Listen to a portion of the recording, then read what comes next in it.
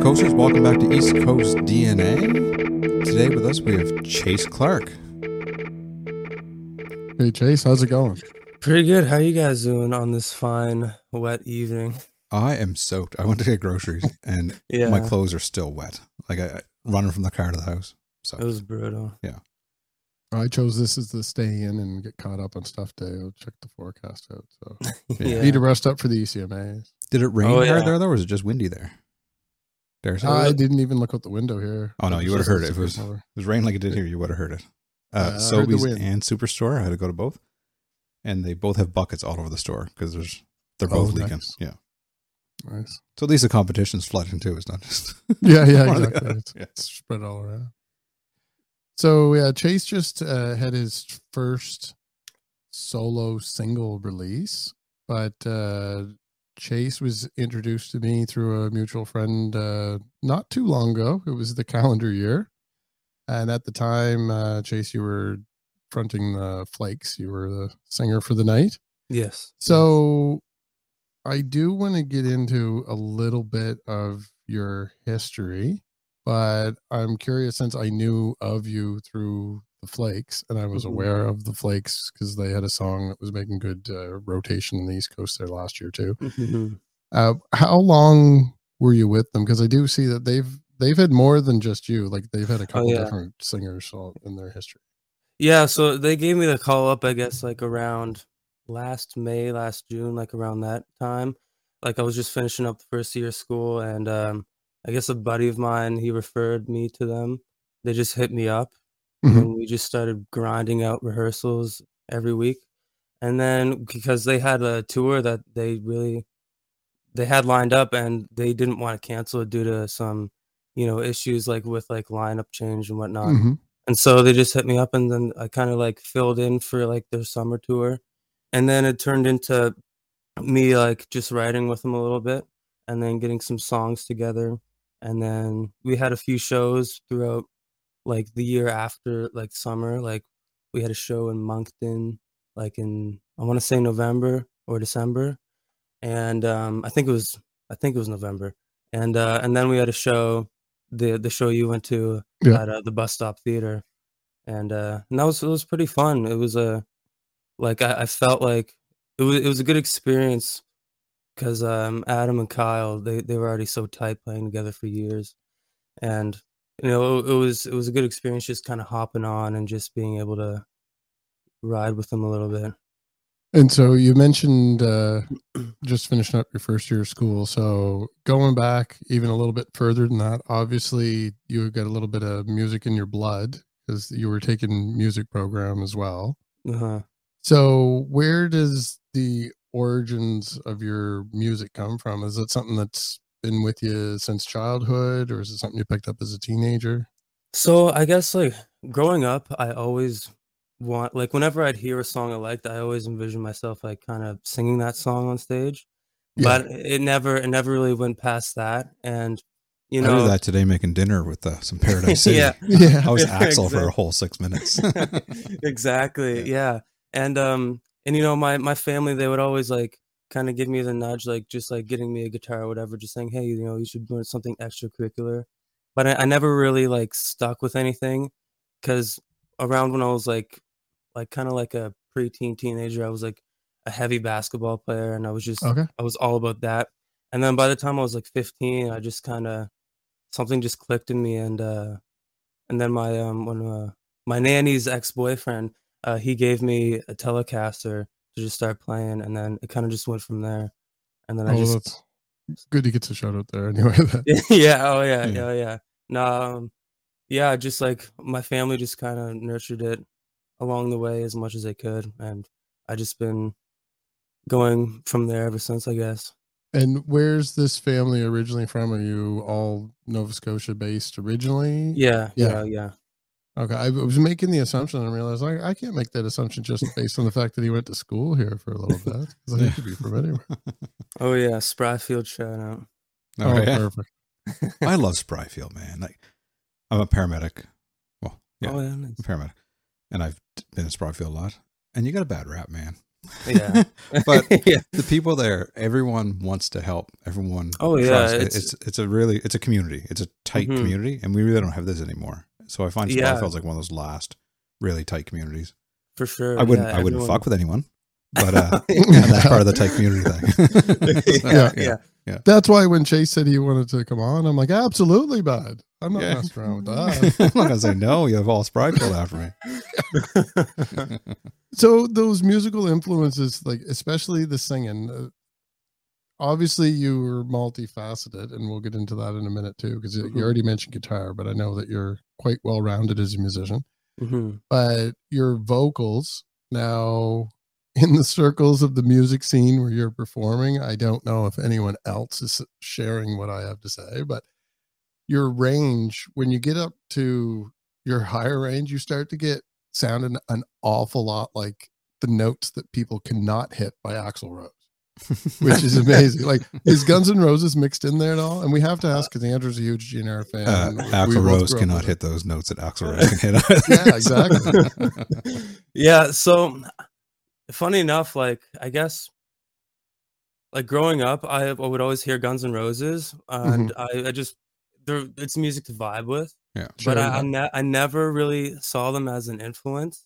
Like I guess when you're talking about like the higher range, like "Rah!" Yeah, uh, yeah, yeah. yeah, like I guess it comes down to like guys like Chris Cornell or like Sure. Robert Plant or even James Brown. Like he's been a huge influence for me Oh, just But on that you level. named two of my favorite singers right off there, Hmm. so maybe that's what I'm picking up on too. So, Yeah. so you also have an influence in there that's, and maybe more so with the single that's out now that we'll Hmm. hear at the end of the episode. But there's like an 80s kind of vibe going on with your music Oh that's, yeah. it's not really a new wave type sound. It's Hmm. almost like a post new wave sound. Like Hmm. I can almost hear a little bit of like maybe Billy Idol in there a little bit. Like Mm. Oh yeah. it's a weird combination of, even though if you were older, I'd be like, oh, it's what he grew up with. Hmm. It's a weird combination of a couple eras to be Hmm. mixing together. I can't think Huge of fan anyone of the else that Wedding sings them. Singer. That's where he got it from. Yes. Yeah. Yeah. Don't touch Billy. No, yeah, Billy Idol. He's kind of the main guy that hit him and The Weeknd. Those Hmm. were the two guys that kind of made it click for me that this is what I wanted to do, and this is like just hearing those sounds, like those synths, and just their Yeah. songwriting, that moody feel they kind of give, that just like mesmerized me from the moment I heard it, and I just wanted to kind of channel that through my songwriting, I guess. And so for the single, is that you performing all the instruments as well, or did you collaborate with other people to finish that? Yeah, so like I sang, I play guitar, and all the synth I like kind of wrote and performed as well. But Okay. like Corey LaRue, I worked on him with the track, and he kind of did like all the programming, and like he would like sometimes I just tell him the chords and he'd lay them down, and like he got all the drum sounds and everything. So he Corey's making the rounds lately. It was yeah, last year. Everybody that I talked to was like, I got a new single that was produced by Classified. And now everyone's like, mhm, I'm working with Corey LaRue. So, I mean, it's a short list, yeah, but I know there's good stuff coming. And mhm, Corey, I guess for anyone that doesn't know from the podcast, he was working with Neon Dreams back mhm, before when they were more than two people. mhm. So that predates our podcast, but yeah, I'm hearing Corey's name all the time. So I mean, Oh, he's just the amazing. name association's great. Yeah. No, Corey's amazing. He's so fast and so like just on it, and he's a personable guy. He's really funny too, and yeah, it was really fun working on that song with him. And maybe you can get him to check out Andrew's solo synth project that he has Yeah, floating for around on sure. Bandcamp there sometime too. My Put him on the list. I was driving to work the other day and I had like a random on YouTube music playing, and my own song came on. I'm like, this sounds real familiar.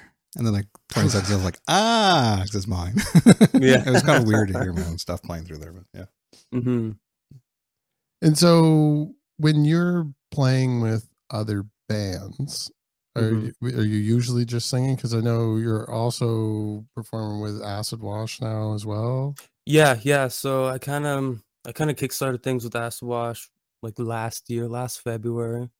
In our first school year, like me and some of the boys in the program, like the Liams, and we had a former guitar player last year, but Josh was in our class too, and he hopped on the train. Um, but like we've been through the grind together through school. Like we all know each other's schedule, so it kind of worked perfectly for that. And I sing and I play guitar for that as well. And we all kind of just write our own songs and we bring them in. And we kind of just work them all in together. And I think And it's, now yeah. that's a heavier sound than what you're doing in your solo stuff.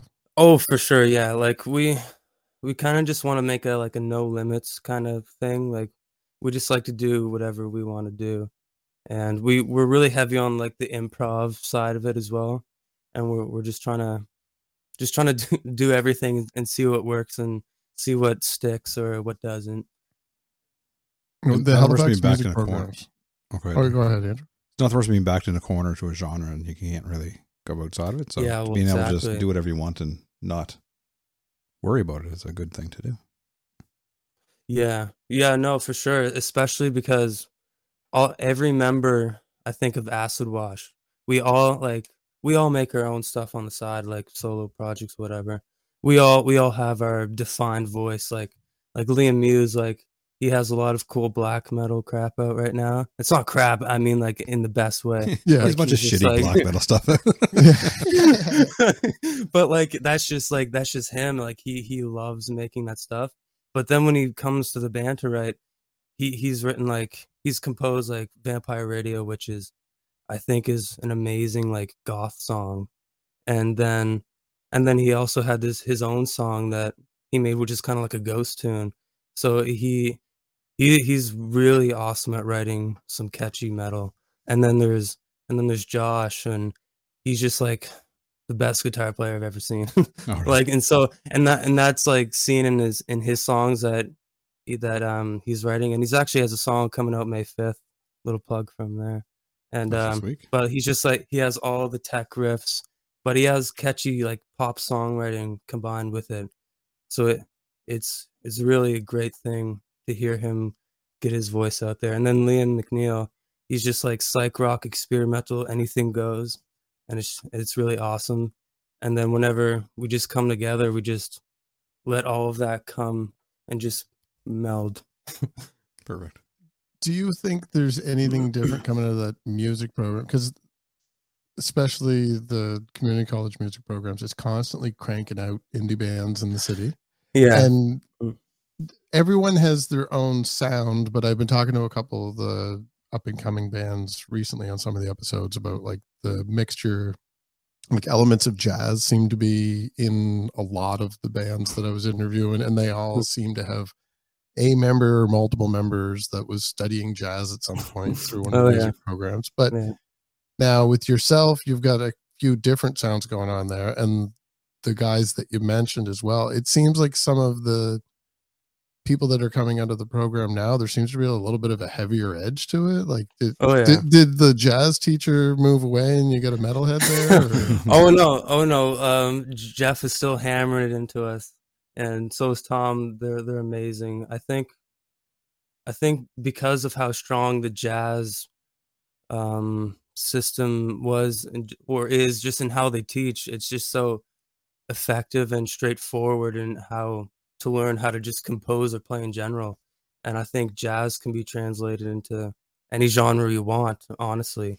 And I think that from a technical standpoint, it's done wonders for all the metalheads that are in the program right now, like for their soloing or their writing in general. And it's the collaboration part carries over into all the different disciplines. 100%. Yeah.